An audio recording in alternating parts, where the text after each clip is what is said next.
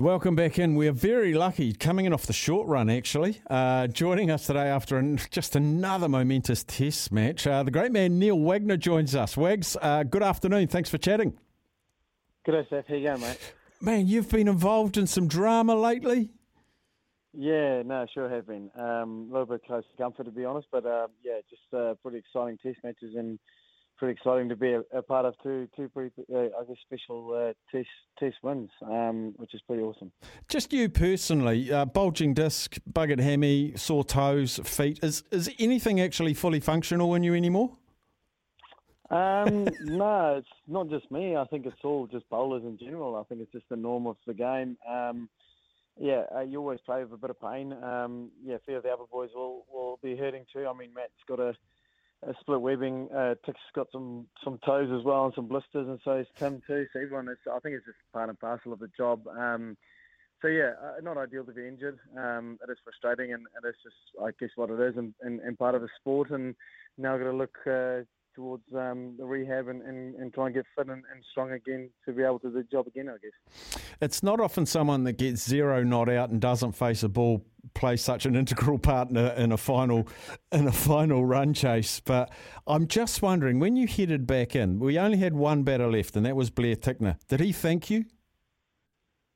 No, we know Tix is capable of doing a job as well. I mean, everyone is capable of doing a job, but it's one of those moments you look for as a cricketer or as a sports person, is to be there, I guess, in the thick of the moment and wanting to be there in that situation, I guess.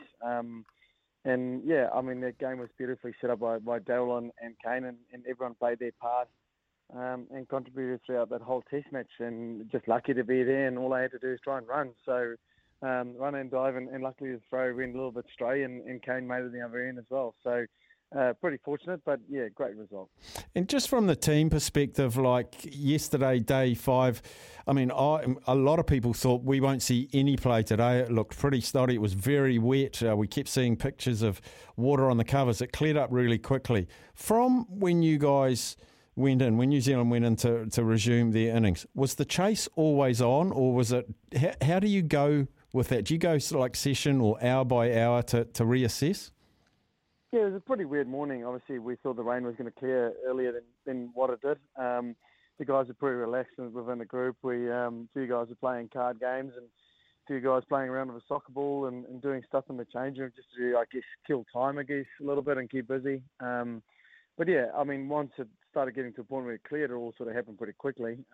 And the first chat from Gary Stead and everyone was, we're definitely going to go for it. So get ourselves in a position. There was a little bit, a couple of targets, which isn't a worry necessarily if you on it or not. It's just a guideline, and try and reach those little small goals. We knew if we had partnerships and wickets in hand that we could give ourselves a good chance in the back end, and it was beautifully set up by Kane and Daryl and the guys to come in, and everyone contributed and played their part, which is just real pleasing, obviously, with this team.